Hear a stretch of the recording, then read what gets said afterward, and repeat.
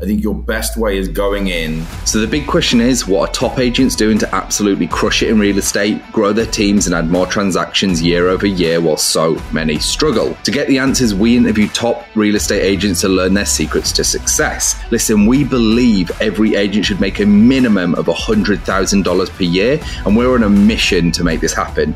We've already helped over 100 agents achieve this with our coaching. So if you want to fast track your business growth, get to your first $100,000 in GCI or add another $100,000 in GCI using social strategies, then head over to go.eliteagentsecrets.com, or you can just click the link in the description below. Also, just make sure to follow us, hit that subscribe button, and if you get any value from this at all, please tell a friend and leave us a review. My name is Andrew Dunn. And my name is Peter Michael. Welcome to Elite Agent Secrets. I do want to now jump ahead to your third and final topic, which is consistency and confidence. And this is something that obviously ties into what we were just saying, which is like doing the shit. So unpack why that is your third and final secret to success. So it's easy to be nervous in an industry when realtors follow other realtors and they see what other realtors are doing, whether it's video, staging, all these things, hearing numbers, watching teams. Maybe you're a new agent coming in and you can kill yourself by comparing to other people and you can kill your confidence. So, and no one, at least in what I've experienced, no one really engages with someone, their largest financial investment, with someone who's not confident in their ability to help you. So you've really got to find, why are you confident that you are the best person that person could have met to help them? And just lean heavy into that. Again, so reputation by association, lean in on the company. Why is it important to be with this company? Why do you want to work with this company? Being with this company and then in association working with me means this for you. Be confident in the company you're with, then transforms into you building up the experience to then portray those stories to the client on what you're confident with based on your experience. Be confident on your available time that a team leader of a team might not have. Be confident in your ability to market home better than the other person's going to do, because you're going to invest in that person's success.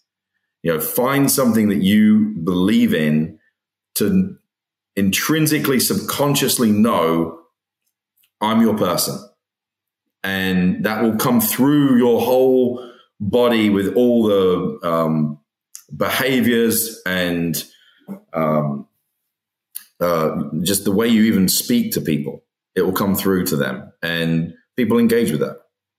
When you got newer agents, I'm not sure what your opinion is on this, because a lot of people have a problem with teams with regards like the splits, which is understandable. We get it. And for me, the way I've always seen teams is just like a cost of mentorship. That's how I've always, like, a lot of people, the splits are crap. And then people come, they're there for a year or two, and then they leave and they've sharpened their axe. I think teams need to do a better job personally. But I think one of the big advantages of a team when you're new is the learning curve you get to cut, because they've done that, and they want to help you because they're getting paid a percentage. So they want to see you succeed.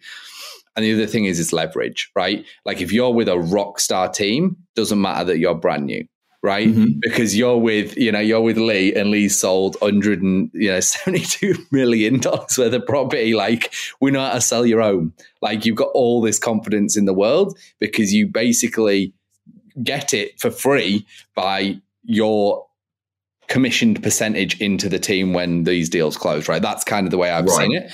What's your opinion on that with regards to newer agents who might be listening, and, when it comes to that confidence? Because I think they lack, understandably, through lack of mentorship, I think. No, I get that.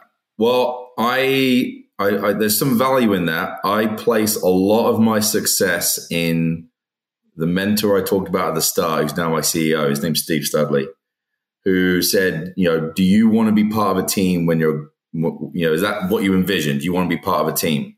I'm like, no, I want to run my own business. He goes, don't ever join a team. You're going to have to rebrand. Every client you work with leading into, in your building up of your experience is going to be the team's client, not your client. You can find mentors and guidance by being a sole agent. The agents are willing to share their experience, and you can build your brand. So, and I say this knowing I have buyer's agents on my team, right? And I tell them, I don't know if you're really going to sit here that long. Do you really want to be part of a team? But they do. People are different. Yeah. But for me, I knew I wanted to build something, and I went with, I'll build it myself. I'll learn some other way and not have to rebrand later to build up something and start again. Yeah. Which is in effect what I did by moving. But, I don't think coming in as a new agent, you have to join a team. Personally, for me, because I did it, I think your best way is going in solo. Build your name, build your reputation. Because when you're a buyer's agent and you're making an offer on another house, it's probably not even your name associated on the contract. It's your team lead's name. And so the listing agent's looking at the other name. You're not building your reputation. So Lee, I got a question for you, because this is something that obviously, Andrew and I kind of go back and forth on.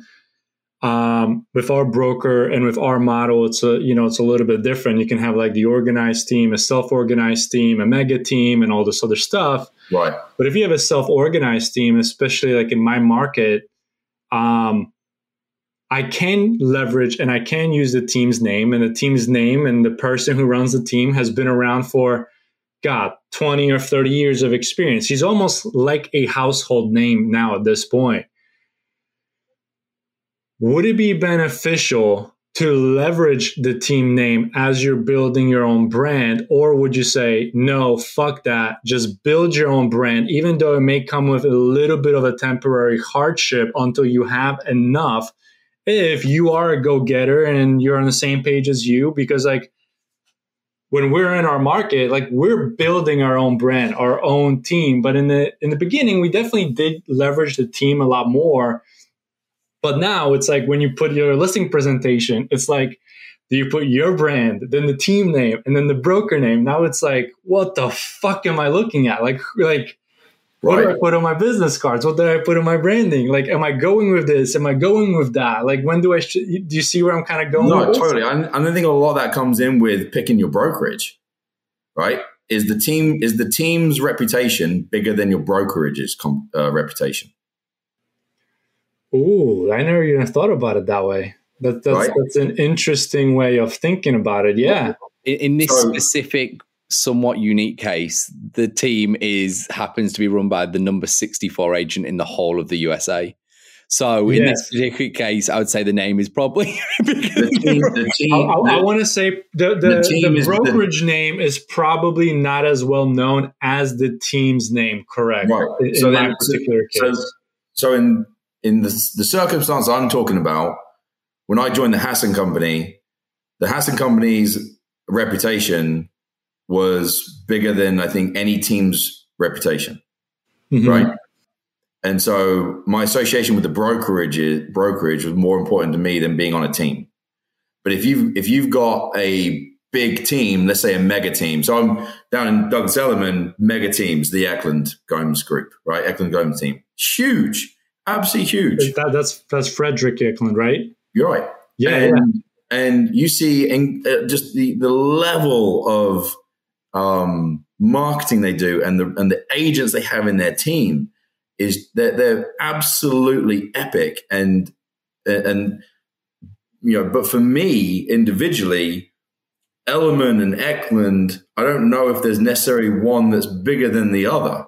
Well, right? Correct. Like both brands are huge in that retrospect. Right. So for me, coming in, it wasn't I'm going to Elliman because I want to be on the Eklund Gomes team. I want to be with Elliman, right? Mm-hmm. And I want to establish my own name with Elliman. I can leverage the reputation of Elliman to build my own brand. Yeah. So I think if you're a new agent, I would be looking at, if you want to join a team, am I joining the team because of the team, and what do I want with my career? Yeah. Could I do that same thing by leveraging the reputation of the brokerage? Yeah. Interesting. So instead of joining the Eklund Gomes team, you're saying join Element to build your own brand because it still gets me to the goal, depending on what that goal is, right? But Depending for on me, what your individual goal goal could be something completely different. Sure. You're saying it gets you the leverage. That's what you're saying. That's it. It just depends on what kind of leverage you're looking for ultimately at the end of the day. Exactly. Right. I think that's what this is really coming down to. You know, it's what leverage you want to build both can lead you to success. Yeah. It just depends on what your individual desire is of what you want. Yeah, 100%. Absolutely 100%. Lee, this has been awesome. But so insightful. I want to give you the floor. So if you are growing your team, maybe in Texas or in Washington, or people looking to buy or sell, how could they reach out, whether it's phone, email, website, social media? Let the people know where you are at. I always say if you can't Google my name and find me, I've failed. So Google, and literally you put in your name and you're the first thing that shows up. I kid you not. But you gotta spell it. You gotta spell it. So yeah, I would head to just Google Lee Calvert, LEIGH CALVERT. You could probably throw realtor, real estate, whatever you want, but that should catch me either in Washington or Texas. My phone number and email are all right there when you need me. And I'm happy to chat with whoever, your buyers, sellers, agents. And I don't know. I might have said some things. I don't know whether House of Marketing is going to be thrilled or Element, whatever is, it is what it is. Lee, it's been a pleasure. I love every Englishman's open, honest conversation. We get after it, boys. So it's been a pleasure, everyone. Well, thanks again, guys. Before we have one more segment. You are correct. Sorry, Lee. Got 3 quickfire. Peter, well remembered. 3 quickfire questions straight off your nut. All right. First question: favorite book or person you are learning from right now? Right now, it's on my desk. What is it? Rich Dad, Poor Dad. Rich Dad, Poor Dad. Robert Kiyosaki, one of our favorites. Goal in the next 12 months. Next 12 months. Yeah. Is to do 50 plus million in Washington and 20 deals in Texas. Biggest obstacle's going to stop you hitting that goal? Balance of being a realtor in one state, growing in another state, and being a dad. Love it. Open and honest. Everyone, we hope you enjoyed listening to this episode. Lee, it's been an absolute pleasure, and we will see you in the next one. Oh, and by the way, if you're interested in gaining access to our courses and coaching programs, then head over to go.eliteagentsecrets.com.